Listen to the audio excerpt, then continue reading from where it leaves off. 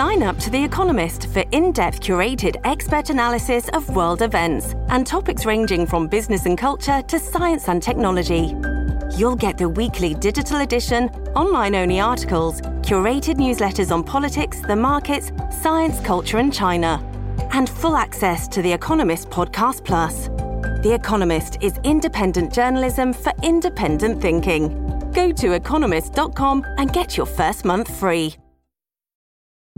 Families have a lot going on. Let Ollie help manage the mental load with new cognitive help supplements for everyone 4 and up, like delicious Lolly Focus Pops or Lolly Mellow Pops for kids. And for parents, try 3 new Brainy Chews to help you focus, chill out, or get energized. Find these cognitive health buddies for the whole fam at ollie.com. That's OLLY.com. These statements have not been evaluated by the Food and Drug Administration. This product is not intended to diagnose, treat, cure, or prevent any disease.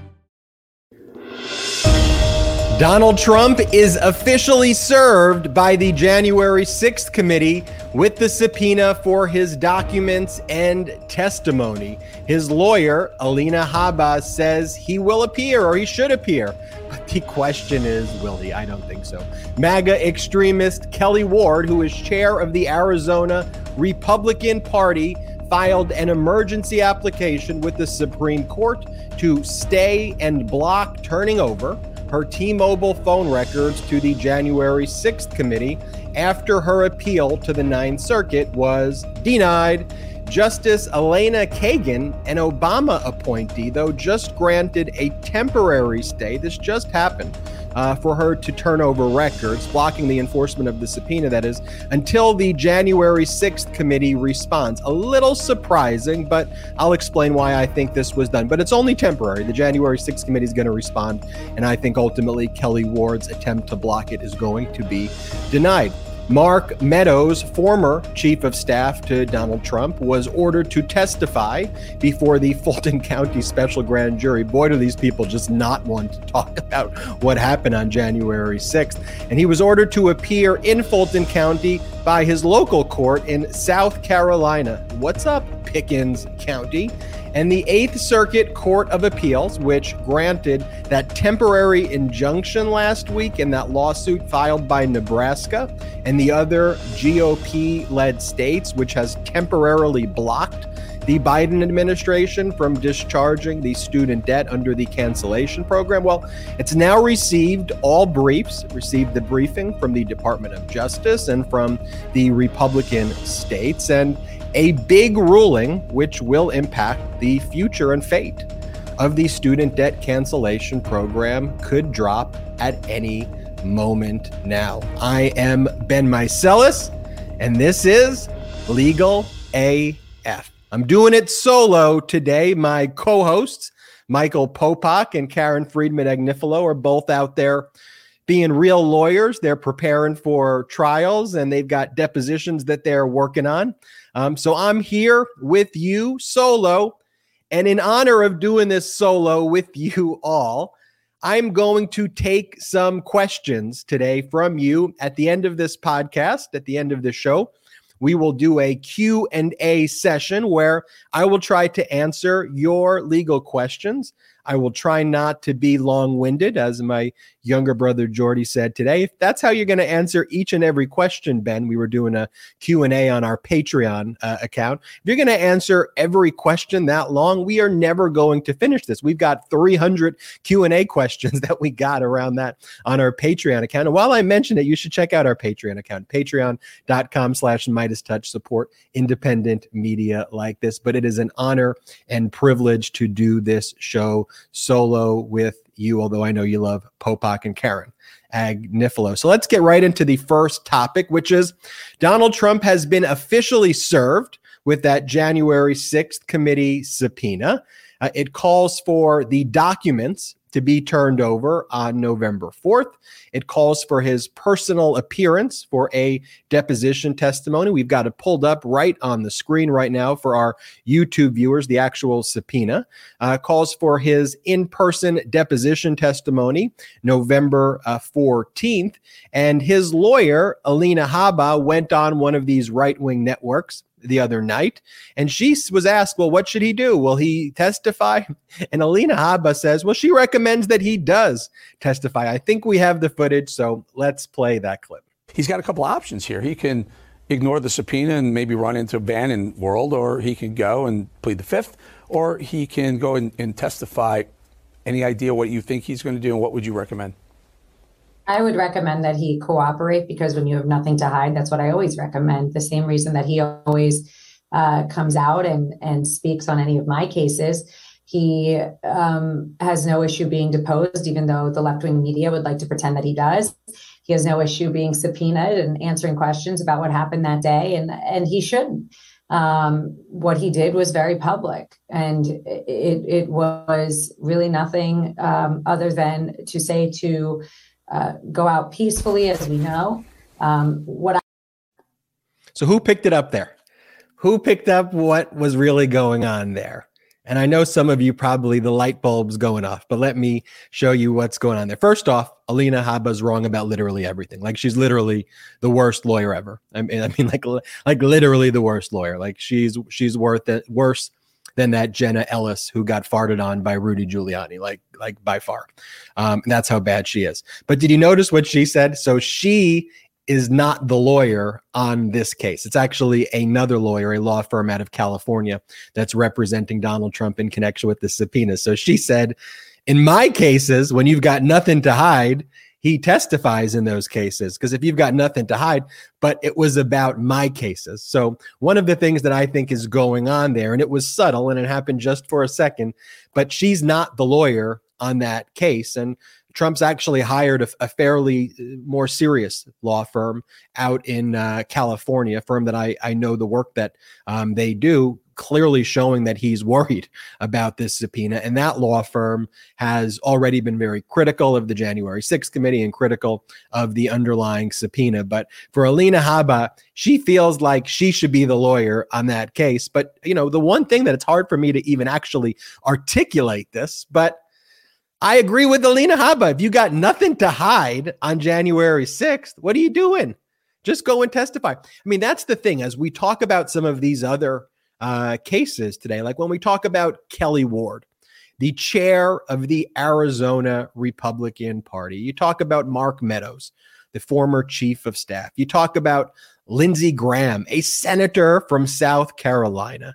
These individuals who want to talk a big game at the rallies and social media and Fox, when they're confronted in a court of law with answering basic questions truthfully, which the answers in normal course should be very basic. Why in the world would a South Carolina senator have anything to do with the Georgia state proceedings? Because he's an utter criminal. Because he's interfering with the election, because he shouldn't be there. That's why he is running away. And how cowardly can you be? And then you got Kelly Ward, the chair of the Arizona Republican Party, interfering with the results there. Mark Meadows was basically like the central hub for like all the insurrectionists who were sending him messages, and was basically the fall guy. But you have these people who should be just, the answer should be, what'd you do there? Nothing. I did nothing. January 6th, day of the certification, I didn't do anything. But yet they inextricably intertwined themselves in this insurrection conduct. And now they are, you know, everything Trump touches dies. And they are, you know, all, you know, in the line of fire right now. But we at Midas Touch, we did a video because we agree with Alina Habba there. He should testify, unless, of course, Donald Trump is scared. I mean, is he scared? Is he a scaredy cat? Anyway, let's play the video that we just produced at Midas Touch. Play this new video that we did called Trump is Scared. What's the matter, Donald? The January 6th committee subpoenaed you and you're not going to show? You said you're such a strong man. You aren't a coward, are you? You aren't guilty, are you? Are you that afraid of Liz Cheney? They say you threw hamburgers at the wall. Well, your supporters know you would never waste a good hamburger. Oh, please, won't you come testify, Donald? Unless you're scared. Midas Touch is responsible for the content of this advertising. That was a video produced by our political action committee arm. It's so good and so true. And, ultimately, that's why, whether you're a Democrat or Republican, whatever, these insurrectionist criminals are also just cowards. When I think back to when Hillary Clinton was called before that ridiculous Benghazi committee, and she sat there for 12 hours, didn't plead the fifth once, answered each and every one of those questions. That right there is courage, but you're the Secretary of State too. Like, we expect them to be courageous. She rose to the moment, but that was also the role. These people, the Trumps and the Meadows and the Kelly Wards and the all these people, they're cowards who should never have been in these positions in the first place. They are weak, they are cowards, and they are traitors. And speaking of weak, coward, and traitor, MAGA extremist Kelly Ward, the chair of the Arizona Republican Party, filed an emergency application with the Supreme Court to block turning over her phone records. She desperately does not want to turn over these T-Mobile phone records. But here's the thing. With these records, it's not even the actual text messages. It's the metadata. So literally all the messages that the January 6th committee could receive through this subpoena lists the phone numbers, the who it's from and who it's to, who's the sender, who's the recipient, when the call took place, and how long the call was. And so she filed a lawsuit in the District Court of Arizona at first, and she said, I'm the chair of the Republican Party in Arizona. I have a First Amendment right to have these private communications and to not have the government intervene because it would chill these political activities that I engage in or chill political membership activities. And so you, Arizona District Court, must impose an exacting standard of review that only if there is a compelling need and only if the subpoena is narrowly tailored can this exacting standard be met and the January 6th committee get these records. And the department and the court, the district court judge of Arizona said, well, absolutely, there is a compelling need for the January 6th committee to get these records. There was an insurrection that took place, and that is a compelling need for them to investigate the sources of the insurrection, what caused it, your role in it. Also, Kelly Ward, you pled the Fifth Amendment. You took the Fifth Amendment, and in this proceeding, unlike a criminal case, by you asserting the Fifth Amendment, it is an adverse inference that you engaged in unlawful conduct or you engaged in misconduct here, because when they tried to call you and use less intrusive means than subpoenaing your phone records, you refused to testify and you took the Fifth Amendment to each and every question. So she appealed the ruling by the district court where she lost, and she appealed it first to the Ninth Circuit Court of Appeals. There was a Trump appointee on there, a George W. Bush appointee on there, and a Clinton appointee on there. And in a 2-1 decision, they denied Kelly Ward's relief that she was seeking to block turning over her records. And they went through that analysis I went through. I mean, first they said the exacting First Amendment scrutiny standard here doesn't apply because we're not talking about anything that would chill political speech. We're talking about the January 6th insurrection. This is not like the January 6th committee subpoenaed like membership roles of the Republican Party. It's a narrowly tailored subpoena about people who you spoke with relating to the insurrection. And so it shouldn't be this exacting standard. But even if you applied a strict scrutiny, exacting scrutiny standard under a First Amendment analysis, there's clearly a compelling interest here for you to turn over these records, and the subpoena is narrowly tailored. In response to losing with the Ninth Circuit Court of Appeals, Kelly Ward filed a motion with the Supreme Court. And in her motion to the Supreme Court, we have it pulled up right there.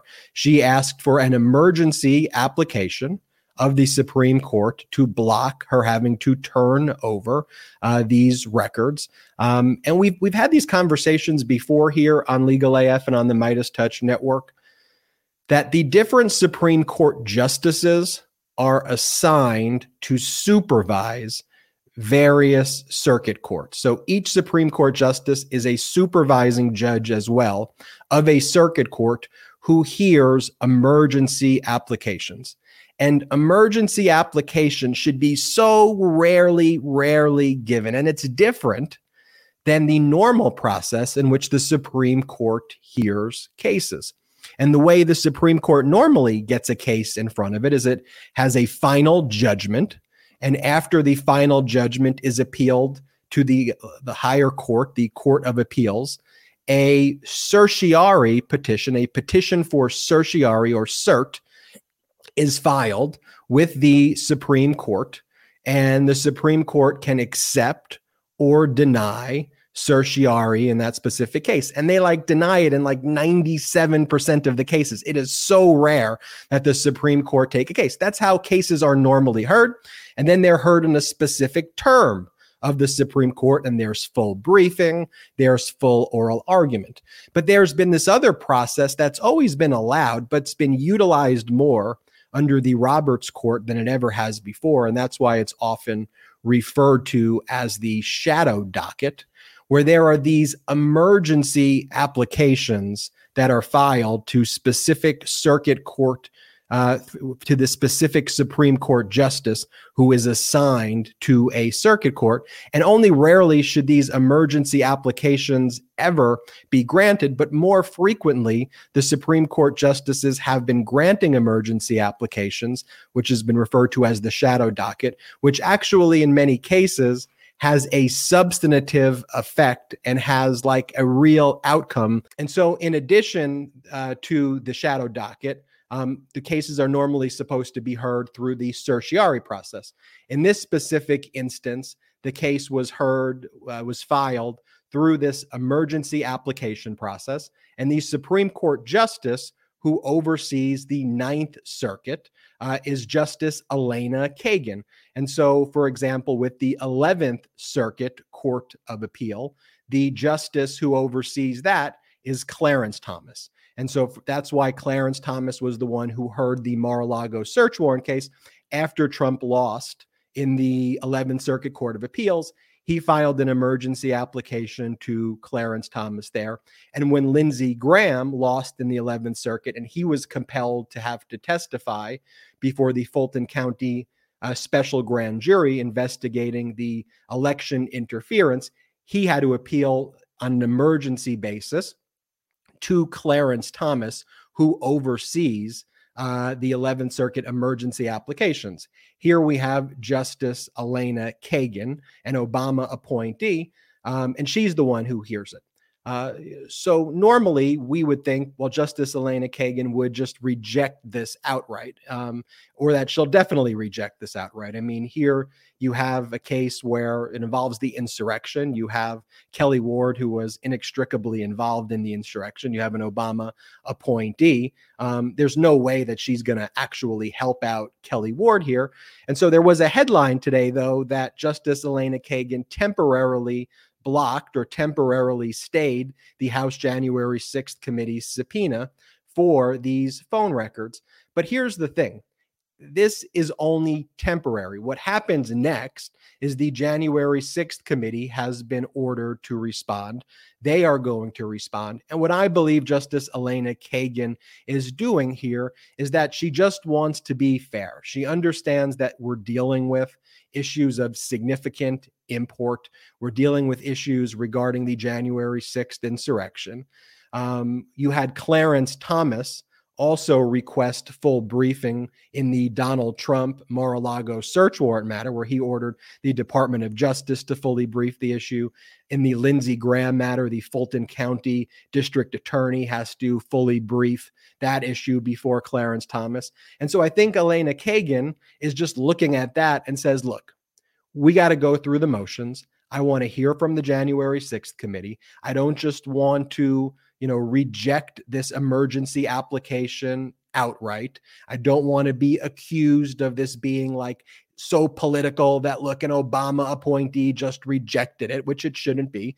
It should be following the law. And so she's saying, look, I'm going to temporarily block the enforcement of the subpoena. We're going to have a very short response date for the January 6th committee respond, and then I'm going to make my ruling. That's all that happened there. And when you think about it, it's actually not too different than what Justice Clarence Thomas did earlier this week with respect to Lindsey Graham. And now you'll recall that Lindsey Graham is like desperately trying not to testify before this Fulton County special grand jury that's doing the criminal investigation of 2020 election interference. And Lindsey Graham has invoked the speech and debate clause and says that he was just engaged in legitimate legislative functions and activity. That's why he was calling Brad Raffensperger and telling him to overturn the actual votes in a free and fair election. And the 11th Circuit Court of Appeals rejected that argument and said, no, that's not legitimate legislative activity. The Fulton County grand jury can question you on 3 topics. They could question you on whether or not Lindsey Graham, you exhorted, cajoled, or basically engaged in undue pressure or extortion or criminal conduct, trying to tell Brad Raffensperger, the state secretary of state, to overturn the results of the election. Lindsey Graham, your communications with Donald Trump are not subject to any legislative speech and debate clause immunity, and any of the statements you made to the press are not subject to any speech and debate clause immunity. So all of that is fair game. And Lindsey Graham, desperately not wanting to testify before the Fulton County special grand jury, ran to the Supreme Court the same way Kelly Ward did.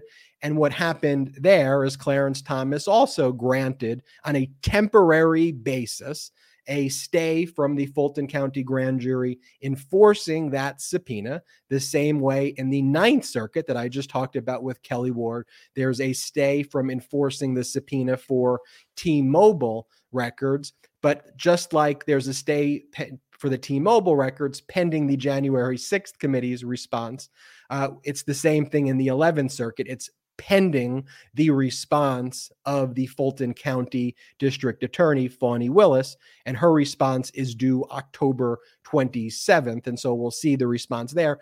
Ultimately, once a ruling is made after these issues are fully briefed, then we can, make and draw conclusions. But I wouldn't really worry about either of those proceedings, the Lindsey Graham one or the Kelly Ward one, based on what the Supreme Court's done yet. We want to see what their actual ruling is once they take the full briefing. And my prediction for both is that the subpoenas will be enforced for Kelly Ward and for Lindsey Graham, because that is what the law is. You shouldn't be involved in insurrections and then claim privileges to try to get around it.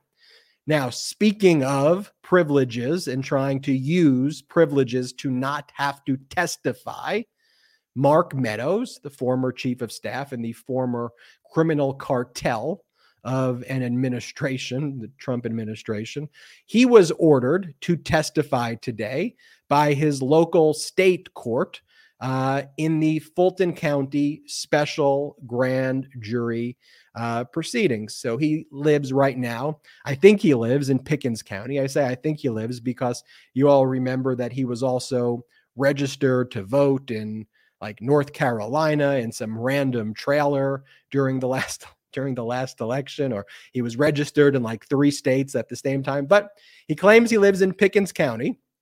And so in a criminal proceeding, when you want to subpoena somebody from out of state, states have a uniform code for subpoenas out of state. And so it's a 2-step process. So the process that gets followed here by the Fulton County District Attorney is you go to the judge who's supervising the special grand jury, and that's Judge Robert McBurney. And you go to Judge Robert McBurney and you say, hey, here is the reasons why Mark Meadows is a material witness and why a subpoena should issue. You make that showing.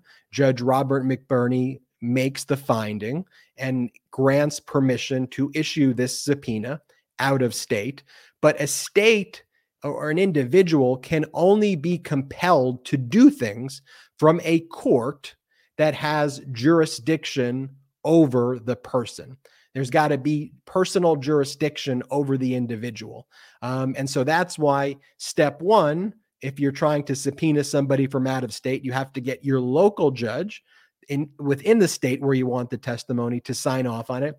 But then you got to initiate an action in the other state where the person resides. So here, Fani Willis then went to South Carolina. She went to Pickens County. In fact, she went within Pickens County to the 13th Judicial Circuit in the Court of Common Pleas. The judge there is a judge by the name of Edward Miller. And she asked Judge Edward Miller, hey, look, Judge Robert McBurney signed off on this. Can you sign off on it too and compel Mark Meadows, who lives in your state, to have to fly out and testify in our state? And by the way, we'll pay the costs, because that's what you have to do if you're going to make someone leave their state. You'll pay for the travel and you'll pay for the flights and lodging.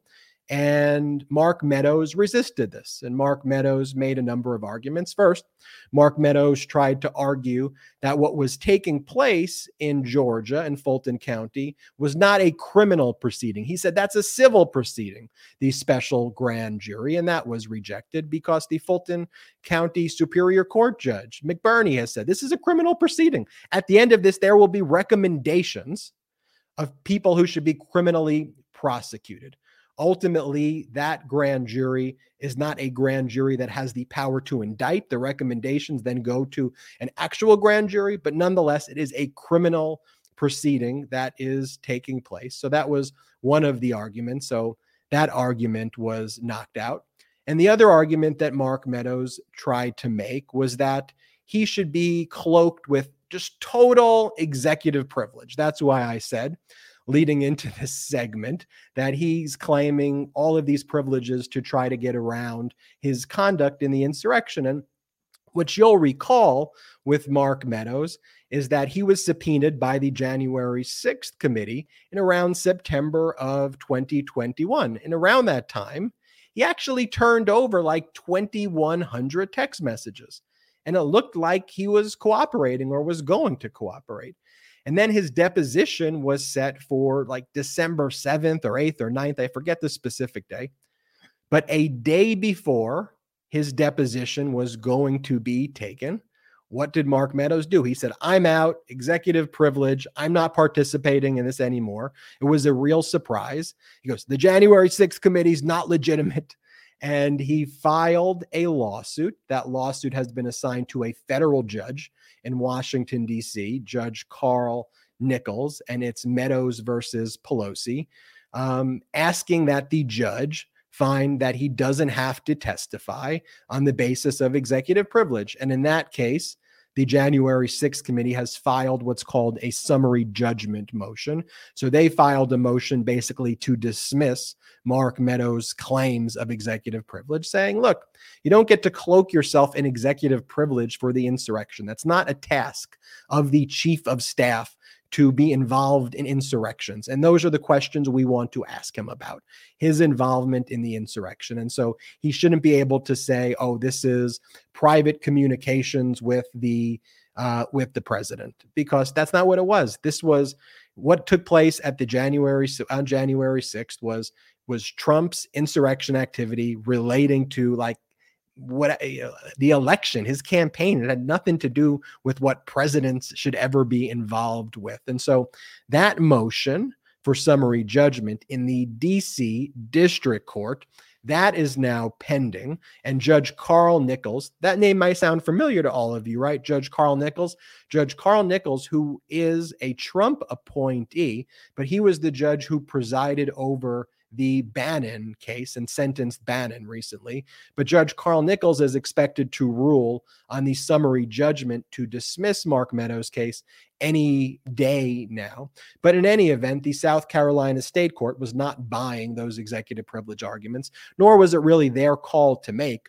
I mean, I suppose when Mark Meadows sits in front of the Fulton County grand jury and he asks questions, if he wants to assert the executive privilege or make that objection, he could make it. And then ultimately there in Fulton County, you'd have Fani Willis go and file for contempt or file motions to compel or file motions that it is an invalid claim for Mark Meadows to make there. But the short of it is Mark Meadows is going to have to, he may try to appeal it, but people always ask too, they're like, because I see it in the comments, they go, he's just going to appeal it to Clarence Thomas.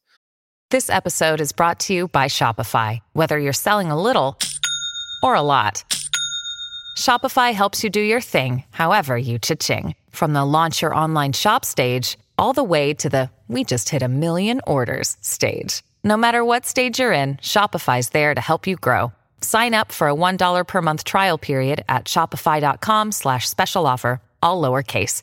That's shopify.com/special offer. This episode is brought to you by La Quinta by Wyndham. Your work can take you all over the place, like Texas. You've never been, but it's going to be great because you're staying at La Quinta by Wyndham. Their free Bright Side breakfast will give you energy for the day ahead. And after, you can unwind using their free high-speed Wi-Fi. Tonight, La Quinta. Tomorrow, you shine. Book your stay today at lq.com. Or, whatever. But it's our legal system is a bit complex and it may be confusing, but in our system of federalism, we have federal courts and we have state courts. And so when I mention Judge Carl Nichols, that is a federal judge. When I mention the 8th Circuit Court of Appeals or the 9th Circuit Court of Appeals, those are courts of appeals in our federal court system that oversee district courts in the states. Courts of appeals is the next layer. And then you have the United States Supreme Court at the federal level, and they hear questions that involve federal issues or where there's federal jurisdiction. That's separate and a different court system, although occasionally if a federal question arises, it could go to a federal court. But the Court of Common Pleas, 13th Judicial Circuit, that is a state court, not a federal court. But in South Carolina, there will be a district court or perhaps multiple district courts in various states in a state like South Carolina. But for example, the case going on right now, the criminal case involving Donald Trump, where the Trump organization is a defendant, rather, a criminal defendant. That case is taking place in a Manhattan state court. That's not happening in a federal court.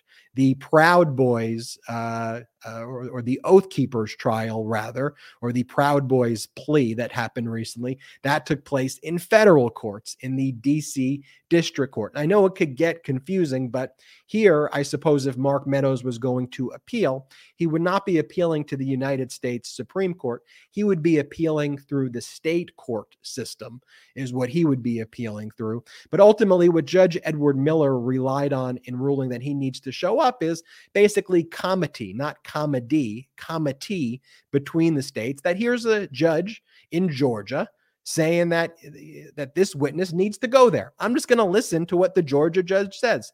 The same way, if I say someone should show up here, I want the Georgia judge to listen to me. And so we'll see what happens with Mark Meadows. He's going to have to testify, but I'm sure he's going to try to obstruct. Everybody get those Q&A questions ready, because I am going to take questions here from you and try to answer it on this live edition of Legal AF. And before talking about the next topic, I do want to tell everybody, though, if you support independent media like this and you want to support shows like this and other shows that we have on the MeidasTouch network, please check us out at patreon.com/MeidasTouch. That's REON.com/MeidasTouch, Patreon.com/MeidasTouch. There are a number of exclusive membership tiers there that have all of this great exclusive content. We did a Q&A session there today. We've got behind the scenes footage, exclusive podcasts. Don't worry, we're still going to do all the free content here as well on the Meidas Touch YouTube show and on our podcast, but we have exclusive content at patreon.com/MeidasTouch. And when you always ask, how can we help, Ben? How can we get involved and help grow this platform? Look, our competitors are funded by millionaires and billionaires, and that's the both sides media and the pro-fascist media. And here we have zero outside investors. We take no outside investors. We're only fueled by democracy and by you. So if you want to help out, go to patreon.com/MeidasTouch. Also, you should check out our merch at store.meidastouch.com, store.meidastouch.com. We have the best pro-democracy gear there, Meidas Touch and Legal AF gear. We have the Wheels of Justice gear. We've got Row Your Vote shirts. We've got Rovember shirts. I think we still have the flash sale of Row Your Vote in Rovember, 30% off on those shirts. I hope I'm right there. Otherwise, Jordy's going to get mad at me, but I'm pretty confident we still have the 30% off flash sale on those two items. But check it out, store.meidastouch.com, and make sure you are subscribed to this YouTube channel, and make sure you're subscribed to our audio on Legal AF, and that you've left a 5-star review. So just search Legal AF wherever you get your podcast. Search Legal AF on YouTube. If you're podcast listeners, subscribe on YouTube. If you're a YouTube listener, go on, subscribe on the podcast. It helps with the algorithm. And as it says in the YouTube right now, ask your questions for Ben in the chat. I will try to field some of those questions. But the next topic I do want to talk about, though, is what is going on in the 8th Circuit Court of Appeals. The 8th Circuit Court of Appeals granted this temporary injunction. They called it an administrative stay, but it was really a temporary injunction. And this was in a lawsuit that was filed by Nebraska and several other GOP-led states. And those states are seeking to completely block and to declare unconstitutional Biden's student debt cancellation program. I mean, it's just such a cruel effort that they are trying to undergo. And what the Republicans are doing is they're trying to attack Biden's student debt cancellation program from all sides. So this lawsuit filed by the state of Nebraska is one of literally dozens of Republican lawsuits from all angles. And you may remember, for example, another case that was filed in Wisconsin by a group called the Brown County Taxpayers Association.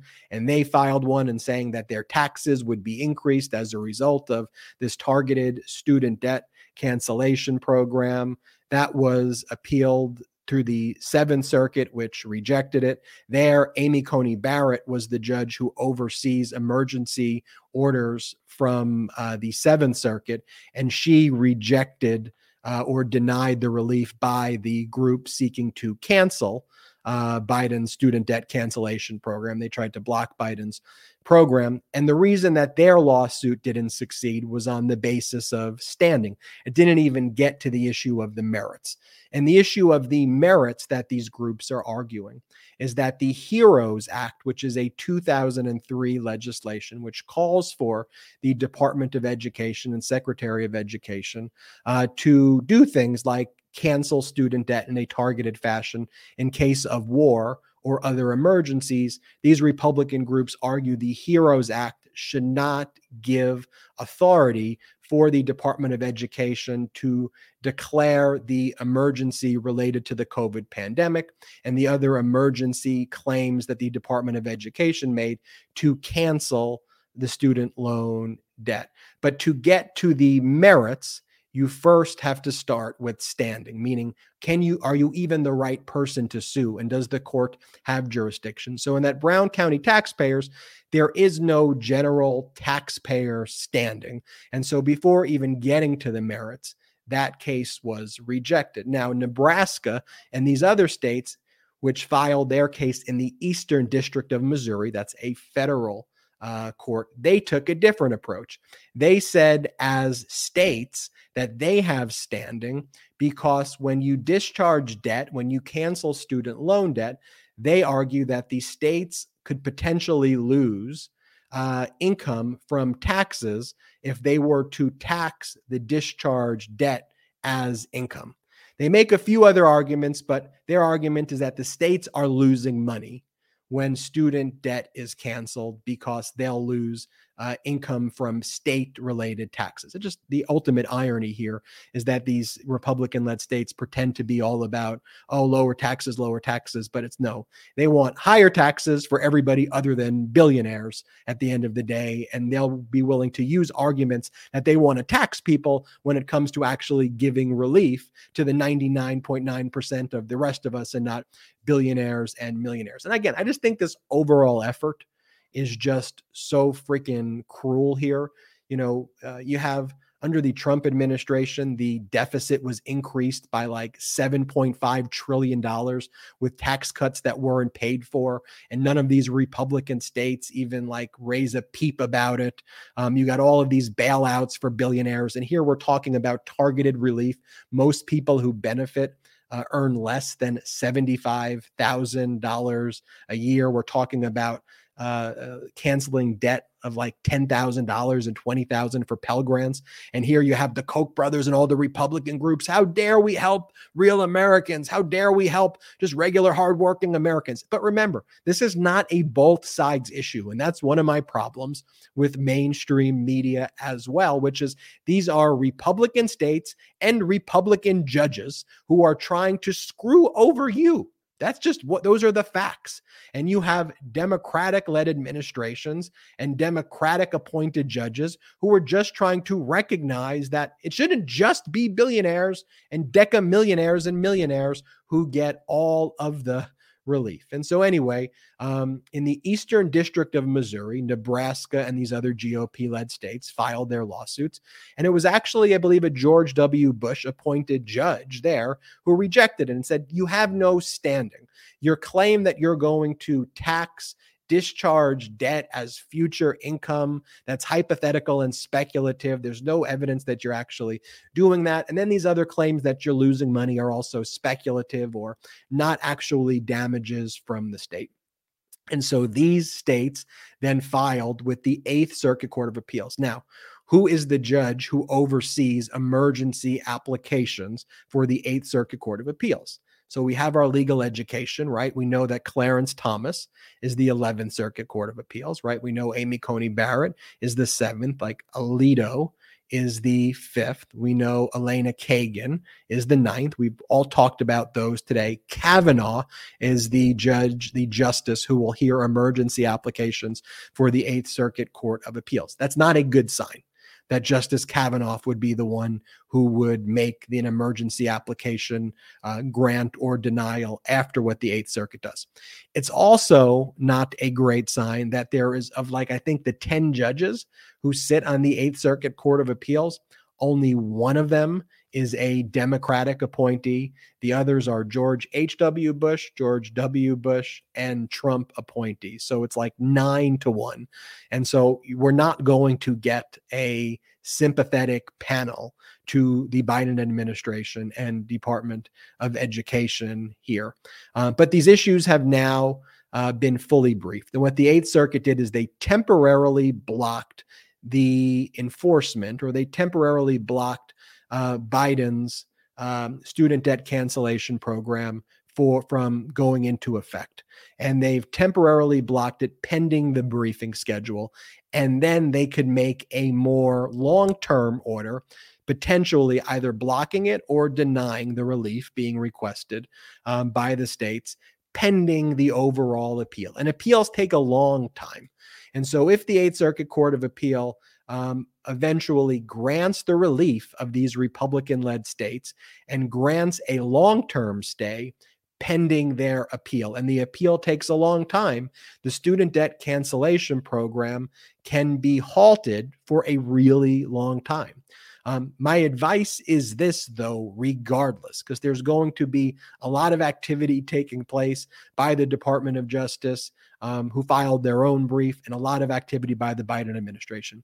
I think close to 25 million people have already applied and given information to the student debt cancellation program. If you haven't, please apply. Make sure you apply. Do not let this scare you away at all. Apply, apply, apply.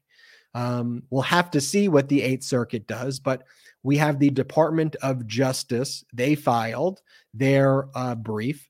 The Republican-led states, they filed their briefs. And the Department of Justice argued, look, this is a pretty simple issue. These states don't have standing. Think about it. If you're going to claim that these states have standing here, and they're claiming they're losing their taxable, that they're losing income as a state that they could tax by taxing discharge debt as income, under that theory, states could claim standing on literally every case. And there wouldn't be any case where a state can get involved in any law that they don't like and basically completely disrupt and destroy the ability of federal law to have effect. That would be the impact of it. And then you have the states that are arguing, look, the district court's got it wrong. We're damaged. Look at our states. We're coming from you. We're state attorney generals, and we're telling you our income is going to be affected by this debt cancellation program. And then let's get to the merits. This HEROES Act should not apply to this debt cancellation. The HEROES Act was something that was passed around 9/11, and it relates to wartime issues, and it never was intended to cover the COVID pandemic. I don't agree with that.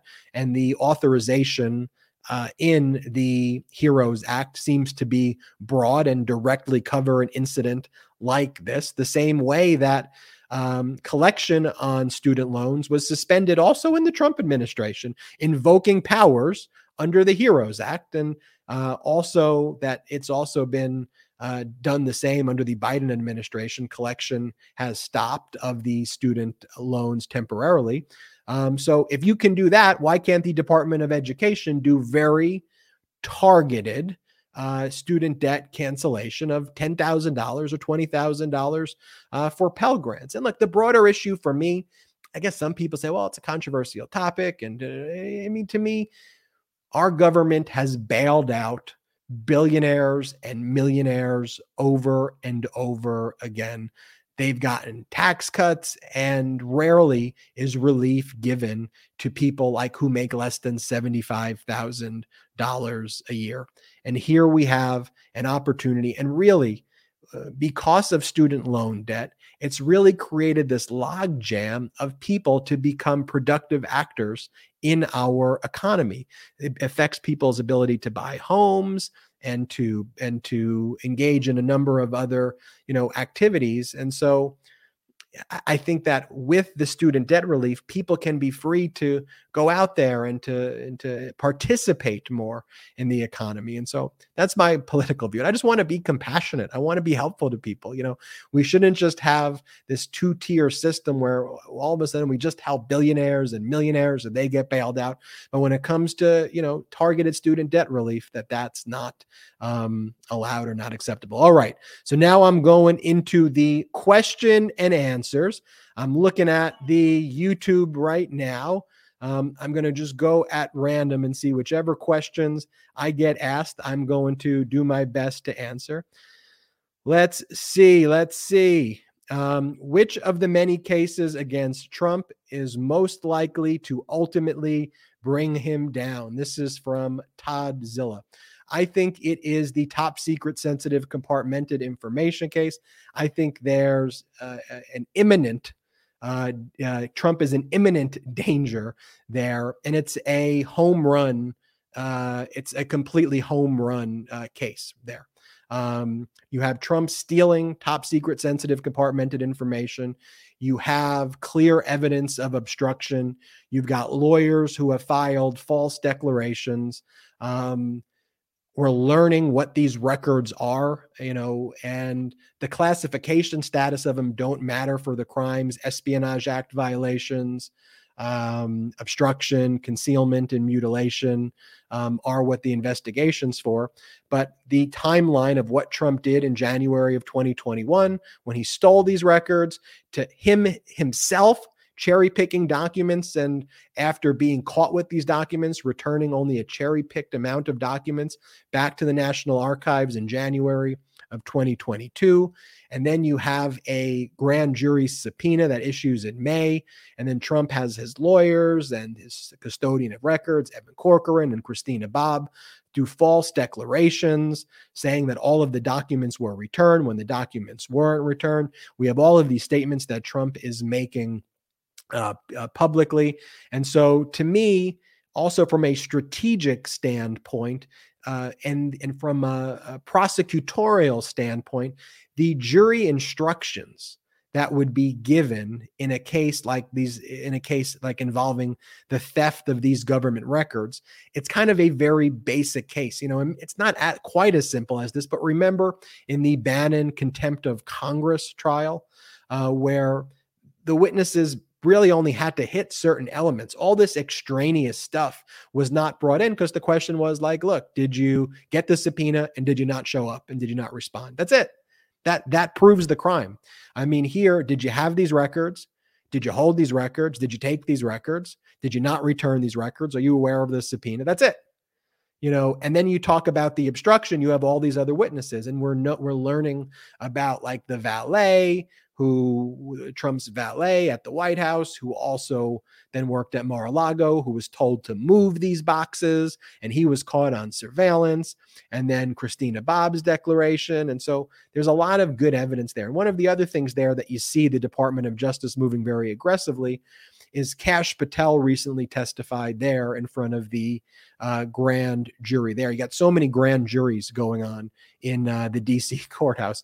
You've got the grand jury regarding stolen records. You got the grand jury regarding the insurrection. So as Mark Short, the former chief of staff to former Vice President Pence, is leaving one of the grand juries because he was just compelled to testify regarding issues that he didn't testify back in July because his executive privilege claims were rejected in these secret grand jury proceedings. As he's leaving, you got media watching him, and then Kash Patel's coming out, and Kash Patel is speaking to the grand jury regarding the stolen document case. And apparently Kash Patel pled the fifth. But Kash Patel, if you look at some of Kash Patel's interviews that he's done, like he's done interviews with Breitbart where he's like, yeah, Trump declassified all these Russian documents and all of these national security documents. I was there when he did it. And then when he's asked the questions, he pleads the fifth. But that's the one that I think will be most likely for Trump to be prosecuted. This question, Ben, did you ever consider labor law? I'm referencing a post on Twitter and the Legal AF community. In relation to my own practice, I do practice labor law. One of my practice areas when I was a more day-to-day daily litigator in the work that I did, I would do employment cases. And I think one of the biggest labor law cases in the history of sports law, I was one of the lead litigators on, and that was the Colin Kaepernick NFL case. And I represented Colin Kaepernick, and that was a case that touched directly upon labor law. It had to deal with the collective bargaining agreement and Article 17 provisions, which is the collusion provision of the collective bargaining agreement, and employment rights in the sports context, with the overall context at that time of a national anthem policy where you had Trump basically saying, get the son of a bitch off the field. And so I do practice labor law.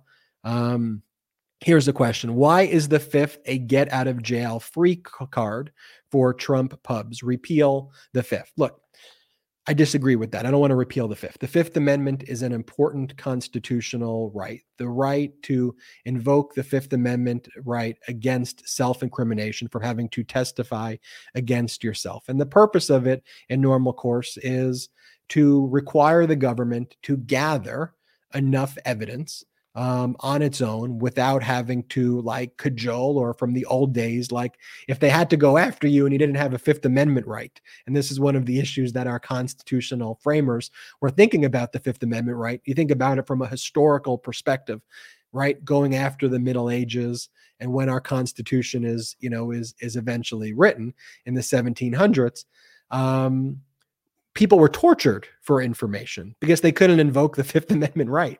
And so one of the ideas around the Fifth Amendment is because of a history of mankind of like torturing people and doing things like that. But is the Fifth Amendment frequently abused? Yes. But in a civil context, for in a money lawsuit or in an injunction lawsuit or a lawsuit seeking something other than criminal, if a party pleads the Fifth, an adverse inference can be drawn against the person. And so you could go to the jury in a civil case and say, look, this person pled the Fifth Amendment. You can assume because they're pleading the Fifth that that person was responsible for what they are being accused of. You can't do that in a criminal case. In a criminal case, you can't say, oh, look, that person's not testifying or that person's not pleading the Fifth. But a few things regarding the Fifth Amendment. One of the things the government can do with someone like Kash Patel, who could plead the Fifth, is you could grant immunity on the specific issue of where you're questioning. It's not like a blanket immunity. It's a targeted immunity. And if you grant immunity to them on that issue, they can no longer plead the Fifth because it is a Fifth Amendment right against self-incrimination. And if you are given immunity, there is no fear of self-incrimination. You can then be compelled to testify in that situation. One of the other things the Department of Justice can do where they don't want to give immunity is offer a cooperation agreement to somebody like Kash Patel and say, look, we're just going to charge you with a lesser crime, or we won't charge you if you cooperate with us, or we will give you a more lenient sentence. But I do believe the Fifth Amendment right in normal course is an important amendment. It's important that people who are accused of crimes in all contexts be given fair trials. But what bothers me and what probably bothers you in asking that question is here you have these MAGA extremists. They go on their social media platforms. They go and they do these rallies and they talk about all of these issues publicly. And then when they're finally asked under oath, when they're not trying to gaslight and manipulate and spread disinformation to their followers, what do? They then plead the Fifth. But ultimately, pleading the Fifth Amendment, though, also doesn't stop you from getting records that are not subject to, any other privilege. But look, I think the Fifth Amendment is an important constitutional amendment. And I think in normal course, the work of criminal defense lawyers is very important. And I do think that we should have a healthy skepticism. We shouldn't just embrace and accept everything that the government says, and we shouldn't accept everything the police say. We shouldn't accept everything the Department of Justice says. We shouldn't accept. We should have a healthy skepticism for power sometimes. But at the end, we have to recognize the truth and the facts before us and draw distinctions between the truth and the facts of what Merrick Garland is doing and saying, and what Donald Trump is doing and saying, what MAGA extremists and the lies and their phony declarations and their false declarations and their constant gaslighting. But we can view these issues through an intellectual lens and put on our thinking caps and actually assess these issues and ultimately come to the conclusion, no matter how you analyze it, that these Trump MAGA extremists are criminals and need to be held accountable, and that they are cowardly as heck for pleading the Fifth repeatedly. All right, let me see if I can get to let me see if I can get to more questions. Susan Fleming says, now I'm confused. You said Meadows would appeal to the state. Isn't he trying to get out of testifying in the same case as Graham in Fulton County? Graham ultimately appealed to SCOTUS in that case. Different issues there.